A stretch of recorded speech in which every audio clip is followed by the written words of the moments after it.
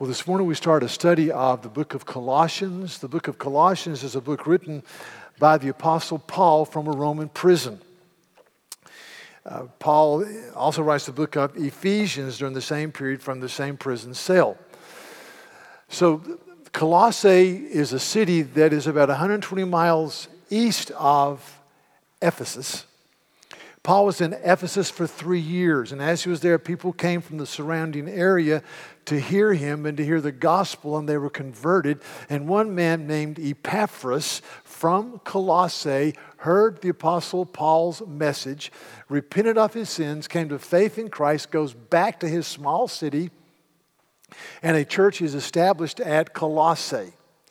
Paul is subsequently arrested, put into a Roman prison, and Epaphras goes a great distance across the Aegean Sea to see Paul in Rome. He hears from Paul. Paul's his mentor, his theological guide, his pastor. He teaches him, and Epaphras will go back and forth between Paul and his city. And so while he's in Rome, he tells Paul that the church of Colossae is doing well, but there are some issues, and he unpacks the issues, and one of the main issues that we'll be addressing is something that's been referred to as the Colossian heresy.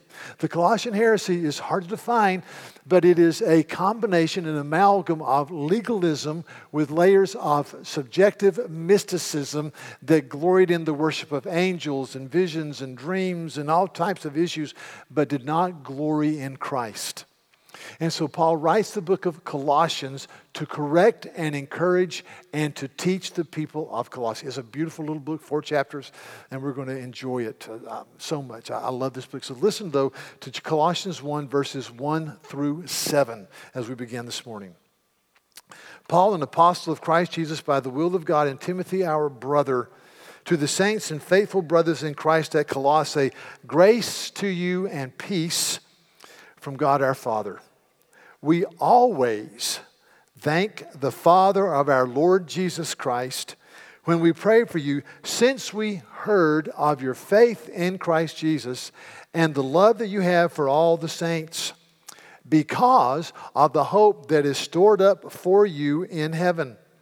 Of this you have heard before in the word of truth, the gospel, which has come to you, as indeed in the whole world it is bearing fruit and growing, as it also does among you, since the day you heard it and understood the grace of God in truth, just as you learned it from Epaphras, our beloved fellow servant.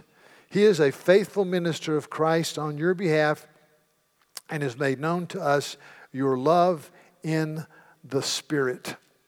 Well, this passage contains a celebrated truth that goes like this.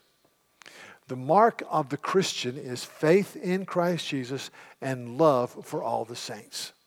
And this faith and love are heightened, undergirded, blown into a white-hot flame by the hope of heaven and the continuous application and understanding of the gospel of grace. It's basic, it's fundamental, but it's very important. So faith in Christ and love for the saints are the marks of a Christian, and they're strengthened by the hope of heaven and by the ongoing application and understanding of the gospel. Verse 3 says this, I always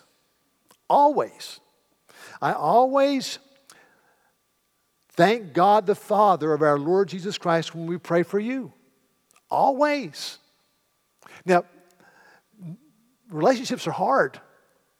Being with people can be very difficult because we're all sinners. But Paul says here, always. Always. C.S. Lewis wrote a book entitled The Four Loves. It's a monumental, great little book. And Lewis says this, so one paragraph, let me read it. To love at all is to be vulnerable. Love anything and your heart will be wrung and possibly broken. If you want to make sure of keeping it intact, you must give it to no one, not even an animal. Wrap it carefully around with hobbies and little luxuries. Avoid all entanglements. Lock it up, safe in the casket or coffin of your selfishness.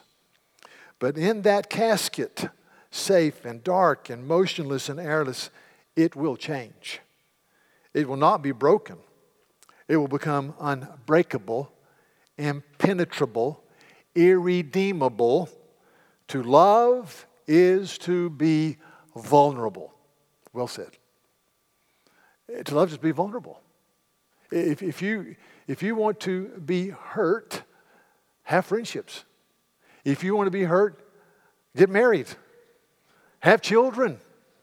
Now read this, it says, don't love anything, even an animal. When we buried our last dog, I looked at my wife and I said, let's don't do this again. It's hard because usually you outlive your dogs. So our daughter and son-in-law have a dog, and we've adopted that dog. It's very sweet.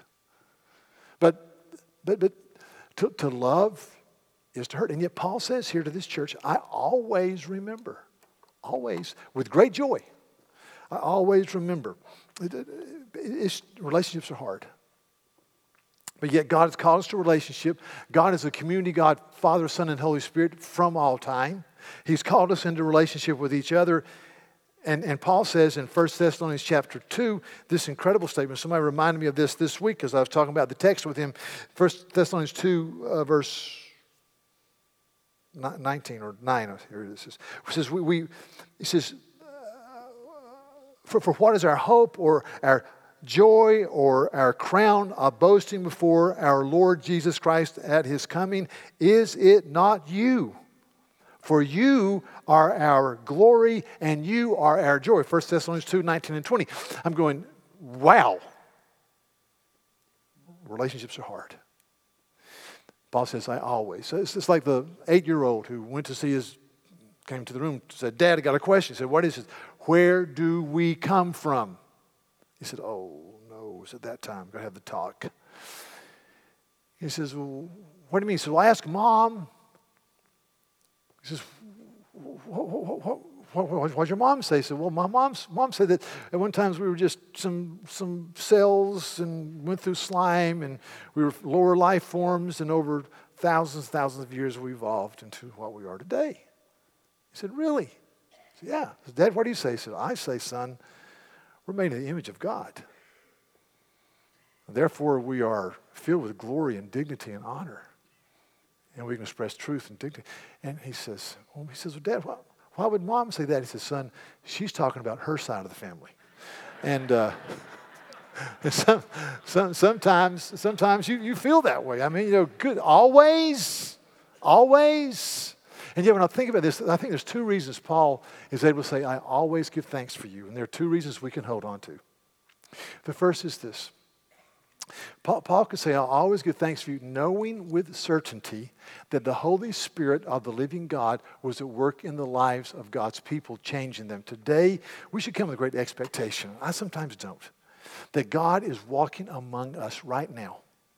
There are going to be issues you hear, you sing, conversations you have, a word of Scripture where the Holy Spirit's going to say, you need to change here and you need to do that. And if you want to have human flourishing and life and you want to honor me, you do this. See, the Holy Spirit of the living God is at work among us, forming and shaping our character. The Holy Spirit of God, there are people here today who do not know Christ as their Savior. They're here because they're here to be with a friend, or they're here just to be, just to be here. The Holy Spirit is convicting of sin and elevating the name of Christ as the only Savior to a lost world, God in the flesh.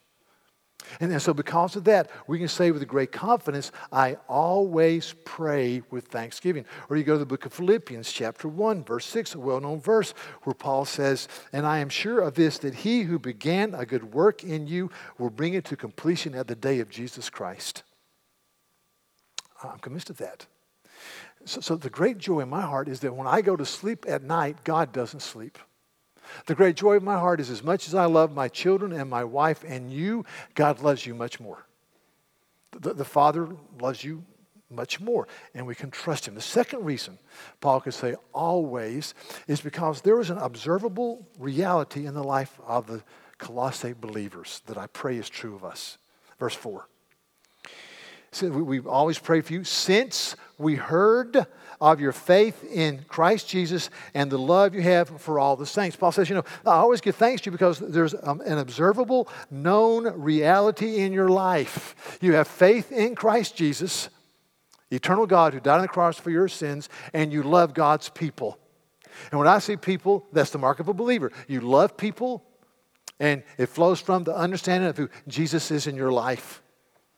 It's an amazing, it's an observable and known reality. Do you want to cheer the hearts of people around you if you're a believer?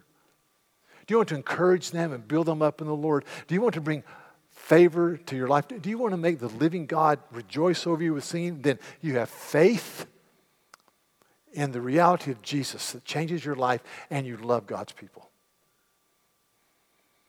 Faith in Christ, love for the saints. And there's something powerful about people who, out of the overflow of their love for Christ, love you. I'm going to use an example. I added it to my notes this morning. It's painful for me. It's going to be painful for many of you people here. Yesterday, Clemson lost. And I watched it, and I was grieving. It was sorrowful to me. They lost. They lost by 1 point if you didn't watch the game. With 8 seconds to go, a guy named Chris Blewett, who's the place kicker, kicked a field goal from 48 yards, and it would have been good from 60 yards. He killed the ball, and I only watched it one time. You don't make pain go on in your life. I watched it one time, turned the TV off, and I thought, anyway. So let me tell you, the background is that there was a 1 point victory, but in the first half, Chris Blewett, the place kicker, was on full scholarship. He was a place kicker. Now, if you don't know sports, a place kicker kicks the ball between the uprights. And after a point after attempt is just kind of like, it's no big deal. It's automatic. He missed a point after attempt. And Pittsburgh's behind 1 point. He comes to the sidelines, and the coach, whose name is Pat Narduzzi, whose father used to be head coach at Youngstown State in Ohio. Pat Narduzzi goes over to him and puts his arm around him, and he tells him a joke. They start laughing, and he kisses him twice. Kisses the guy twice, and kind of they go on. I thought, wow. He's an Italian, and they're very touchy, that kind of stuff. And so he kisses his place kicker, and then in the last play of the first half, this is unbelievable. He tries a long-distance field goal, and he kicks it in such a bad way, it hits one of the defenders, one of his offensive linemen in the back. That's just embarrassing. It's like shooting a free throw and not even hitting the backboard. It's just bad. And so the game is on the line. He goes in, boom. I thought, wow. Coach Narduzzi is very bright because he knows there's an incredible empowering when the people around you believe in you. So when you look at your brothers and sisters in Christ, and say I always give thanks for you because theologically the Holy Spirit of God is in your life. And as I walk with you, I see faith in Christ Jesus and love for the saints. And, parenthesis, some of the saints can be very, very difficult to love. So I have 3 points right now. First of all, this. Faith in Christ Jesus and love for the saints are not ever independent in the mind of God. They go together. Faith in Jesus Christ feeds love for the saints. The book of Colossians is all about the supremacy of Christ. You get to chapter 1, starting in verse 15, there's a paragraph that may have been an early hymn in the church. And let me just read a couple of statements. It starts off with, Jesus is the image of the invisible God. If you want to see the living God in His glory, look at Jesus. And then he says in verse 17, and He is before all things, and in Him all things hold together. See, do you want your life to sing and have joy and purpose? Then realize that Christ is before all things, and in Christ all things hold together. So recently I was with a young couple I really love and respect very much, and they said, we have some friends who came to you from marital counseling, and the primary thing you talked about was, do you really know and love Christ? And they were kind of laughing and says, they needed more tools than do you know Christ? And I thought, well, maybe, yeah, they do. But I do not apologize for when I talk to people, the first thing is, do you honor Jesus in your life on a daily basis? Because He is before all things, and in Him all things hold together. If you want your life to be strong and fertile and vital and honoring unto the Lord, you major on the glory of Christ. In Christ, all things hold together. He's before all things, in him all things hold together. And he says this, verse 19, for in him all the fullness of God was pleased to dwell. He says it again. If you want to see God, look at Jesus. And through him to reconcile to himself all things, whether things on earth or in heaven, by making peace by the blood of his cross. And so they're always co-joined, and this faith feeds love, because when you have faith in Jesus Christ, several things happen here. When you have ongoing glorying in Christ, first of all, you go, wow. Wow, forgiveness of sins through the work of Jesus. Wow. And as you major on Christ, I think you get to a place of self-forgetfulness. It's not about me, it's about him. And then as you look at Christ, you look at other people around you, and you think what Paul says in Ephesians 4 when he says, and be kind to one another, tender-hearted and forgiving, just as God has forgiven you in Christ Jesus. So you see, this love for Christ feeds love for people. This faith in the work of Christ feeds love for people. See, one reason it feeds is that we understand and know that love is caring for people in light of the reality of Christ, or in light of eternity. And if you don't have a foundation for what love looks like, you can become subjectively sentimental and ride off in 130 directions. But see, love is caring for people in light of eternity, or caring for others in light of the reality of Christ. And I could give you 100 examples, but let me just give you one. Years ago, when President-elect Jimmy Carter, governor of Georgia, was getting ready to go into the White House in 1976, he gave an address to hundreds of people that had just been appointed to positions in administration, and he said, with great earnestness, I want to ask you to quit shacking up with each other and either break up or get married.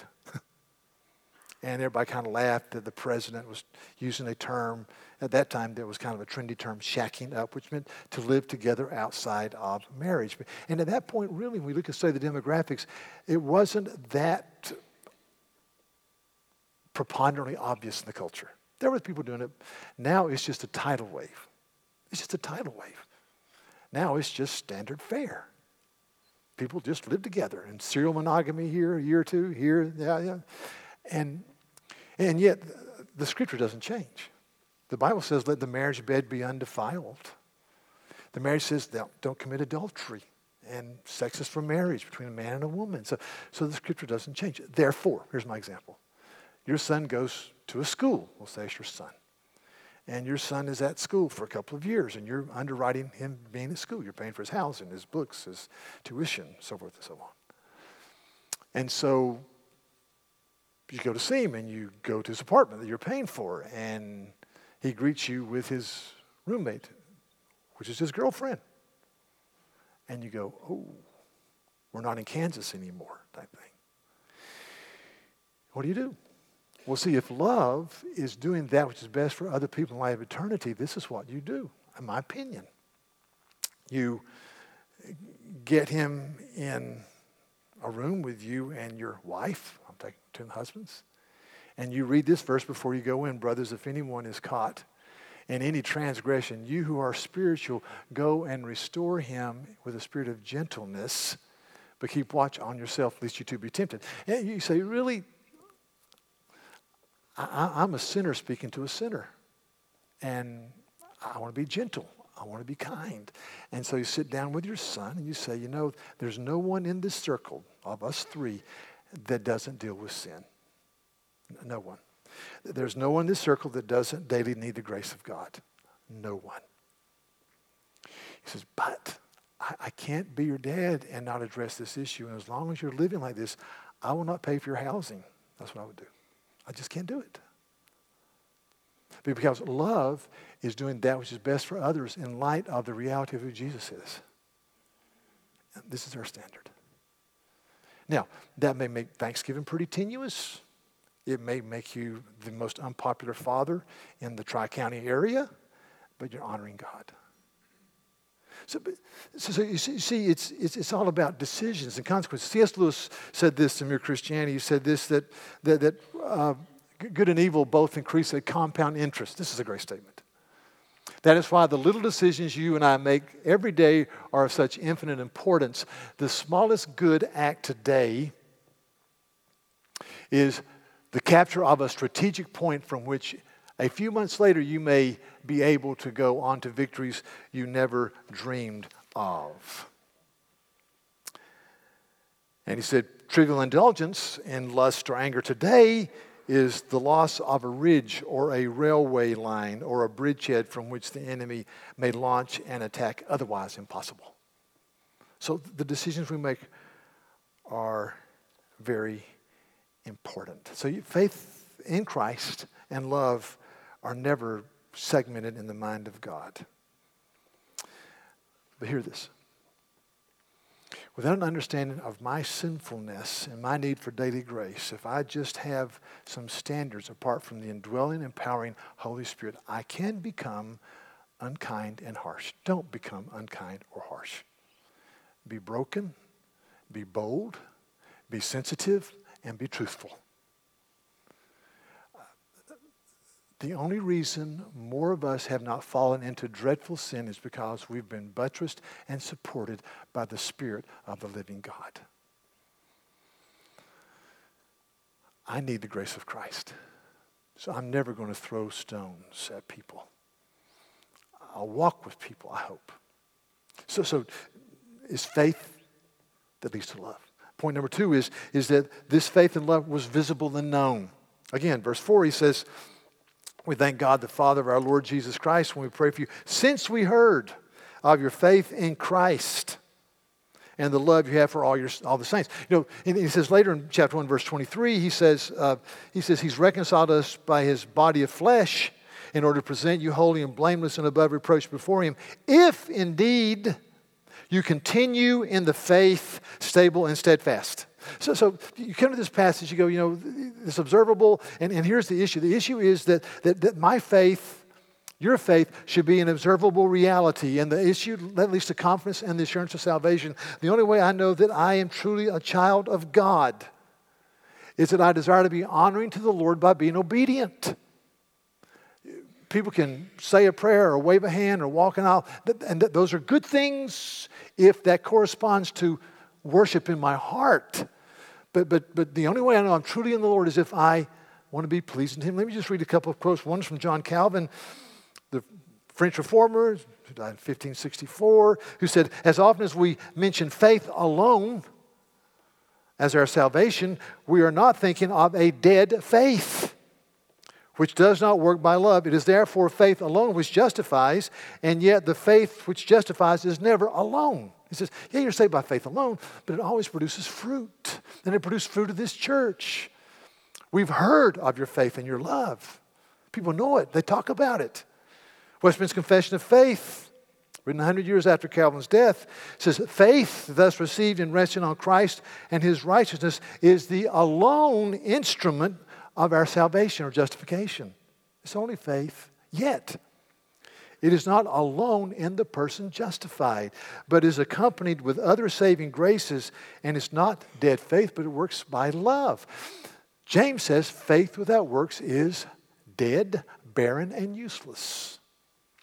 And so I look at this passage and I say, you know, there's a visible reality in the life of the believer. If you say the Bible very long and have been a believer for a couple of years, somebody's going to always say, wow, I wish somebody would explain Hebrews 6 to me. It's in the New Testament. And I've always thought, I wish somebody would really explain it to me too. Hebrews 6 is a tough passage. It talks about, the book of Hebrews is written to people that are kind of waffling and slipping away, and so it's a stark reminder of the people we should be. But in chapter 6, the writer says that if it's impossible to restore again to repentance those who have been enlightened, who have tasted the heavenly gift, who've shared in the Holy Spirit, who've tasted the goodness of the Word of God. Explain that. It says it's impossible for them to come back. I said, well, in my opinion, this passage never says they were truly regenerate. It says they came close, but they didn't really get in. They heard it, but they didn't get in. But then he makes a couple of application statements. He says this in verse 7 and 8. For ground that drinks the rain that often falls upon it and produces a crop useful to those for whose sake it is also tilled receives a blessing from God. But if it produces thorns and thistles, it is close to being cursed and it ends up being burned. And so the writer's saying, listen, when you receive the good gifts of God and the Holy Spirit's work in your life, you produce fruit. And then he says this to the church. He says, though we speak in this way, and yet in your case, beloved, we feel sure of better things. Things that belong to salvation, for God is not unjust so as to overlook your good work and the love that you have shown for his name in serving the saints as you still do. He said, we're convinced that this passage doesn't apply to you because we're convinced that you're truly born again because of the way you live your life. This I read a few months ago and a few weeks ago. Anyway, it was just a brief statement. Things Christians just don't get to do. And the writer mentions 10. I'll just read a few. Things Christians don't get to do. Number one, Christians don't get to hold a grudge. You've got two options. When a person commits an offense against you, you can overlook it or you can confront the individual. Number two, Christians don't get to withhold forgiveness. When a person seeks your forgiveness, you are duty bound to forgive him, even if that person sins against you repeatedly and seeks forgiveness each time. You're equally duty bound to extend forgiveness. You don't get to give them the silent treatment and to withhold concern for them. Next, Christians don't get to hoard their wealth. Christians can and should earn money. When given the opportunity, Christians can and should earn more rather than less money. There's no intrinsic value in poverty and no intrinsic trouble with wealth. But Christians are not to hoard their wealth. Rather, they are to bless others and extend the kingdom. Next, Christians don't get to complain. Grumbling is a favorite sin of many. Some go as far as to treat it as a kind of virtue. Just think of the late night TV and the grumbling that goes on there under the banner of comedy. But the Bible reveals grumbling as a problem of the heart and a behavior that is unsuited to the Christian. The book of Philippians says, quote, do all things without grumbling. Next, Christians don't get to do it or go it alone. There is an independent streak deep within the human heart, a desire to go it alone in life. Yet Christians are commanded to form themselves into churches and communities of believers who share life together. Lone Christians are disobedient to God's call to community. And last, Christians don't get to be unproductive. Laziness and lack of productivity are rarely far from us. It's hard to be active and easy to be distracted. There's always a reason to veer away from our responsibilities and toward entertainment. But Christians don't get to be lazy. They don't get to be unproductive. I thought, so true. God has called us to a standard.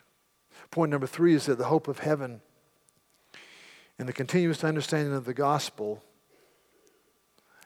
feeds my soul and elevates the reality of Christ and love for the saints. And I would say to you that there are many days that go by when I don't think about heaven. And that's sin.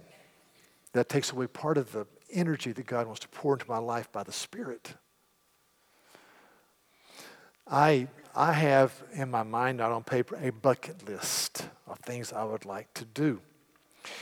Before I die, I would like to see the Grand Canyon. I've never seen the Grand Canyon. I've heard it's phenomenal. But if I don't get to see the Grand Canyon, I believe there, at every turn in heaven, there are going to be vistas that eclipse the Grand Canyon. That's amazing to you? I would like to go to New Zealand. Since watching the Lord of the Rings trilogy, I thought, man, I want to go to New Zealand and meet Gandalf and Bilbo and Samwise and the whole gang, you know. But in New Zealand, I would like to go to New Zealand. I don't think I'll necessarily make it, but I'd like to do that.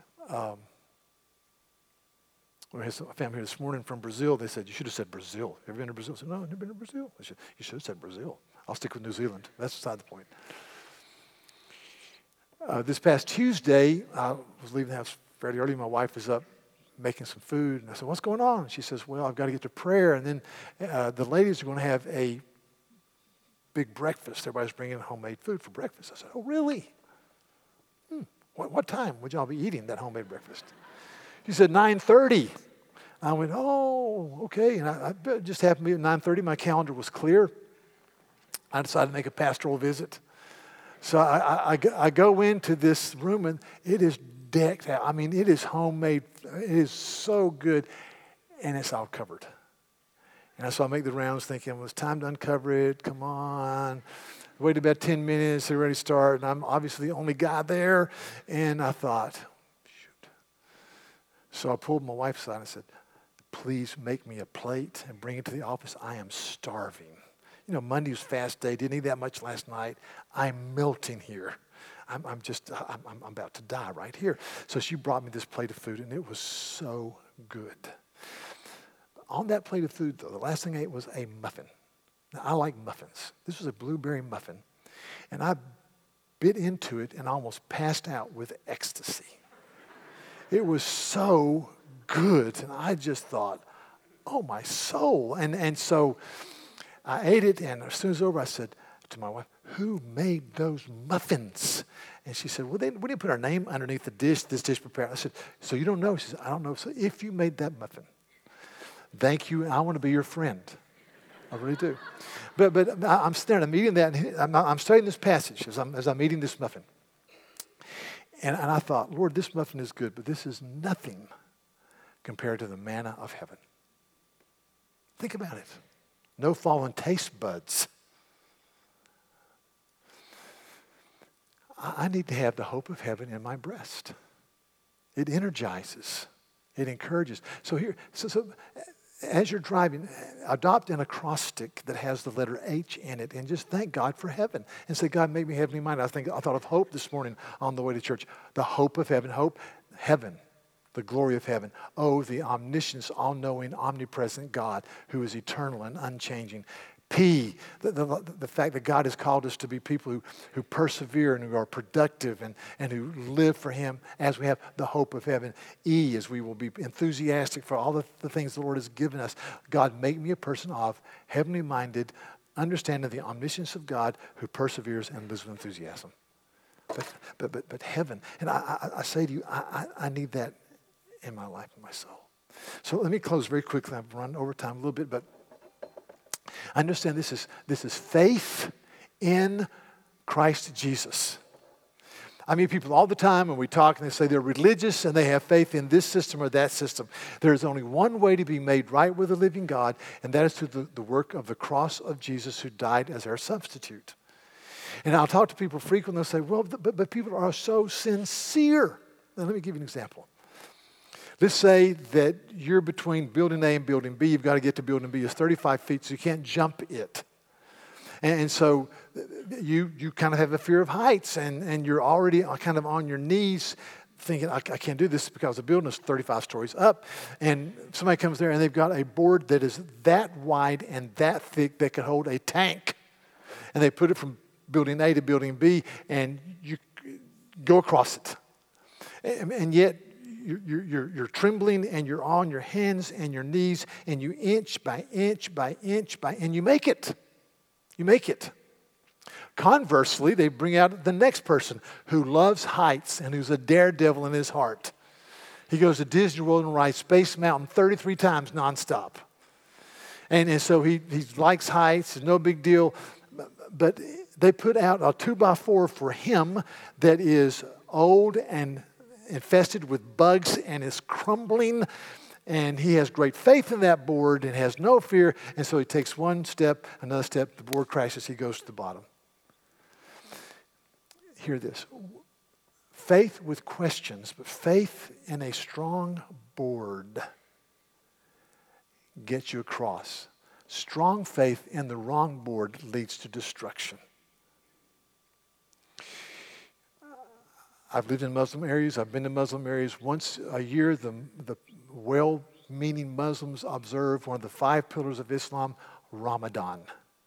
For 29 or 30 days, they'll eat breakfast and they'll abstain from any liquid or any food until sundown. That's amazing to me because a lot of the places I've been where the Muslims live, it's a very arid, desert-like area. That'd be very difficult not to drink during the day. I don't know how they do it, but they do it. And they do it to achieve favor with Allah. And we know from this passage the only way to achieve favor with the God who is to trust in the work of Christ as your substitute on the cross. You see, halting faith with questions in the reality of Christ gets you to heaven. Strong faith in that which is not truth does not. I had the chance to live in Singapore, and I had Muslim or Hindu and Muslim friends, but Hindus will take fish hooks, put oranges on the end of the fish hook string, plunge it into their skin, take rods, stick it through their jaw to placate the god or to make a deal with one of their many gods. There's only one way to be covered from the judgment that should fall upon us, and that is through the work of Christ. Not what we do, it's what he's done for us. Don't miss that. You see, halting faith, questioning faith in the reality of Jesus gets you to heaven. You'll see many people in our community, well-meaning, gracious, caring, intelligent, kind, young men with white shirts and black ties riding bicycles from the Church of Latter-day Saints Mormons. And they believe Christ was a created being. They believe Christ was a wonderful person who through self-effort became like God, and so can we have no concept of the work of Christ on the cross for their sins. And they believe that, and they make wonderful neighbors and wonderful senators and congressmen and whatever. They're noble people in many ways, but they're trusting in a board that's going to crumble. There's only one board that saves, and that's faith in the finished work of Jesus. So as we study this book, behold the majesty of Jesus. Behold the forgiveness of sins through Christ. Behold the hope that is ours through Christ. Behold the glory of heaven through Christ. And let us live with boldness and intentionality and grace. Let's pray.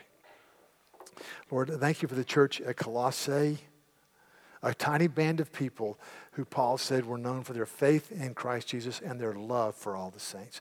May that be true of us. Teach us how to love out of the overflow of the worship of Jesus. Teach us how to love difficult people. And we all have difficult people in our lives. Teach us how to love and teach us how the hope of heaven energizes and refreshes and carries us along. So thank you for your goodness. Thank you for the mercy of Christ. In Jesus' name, amen.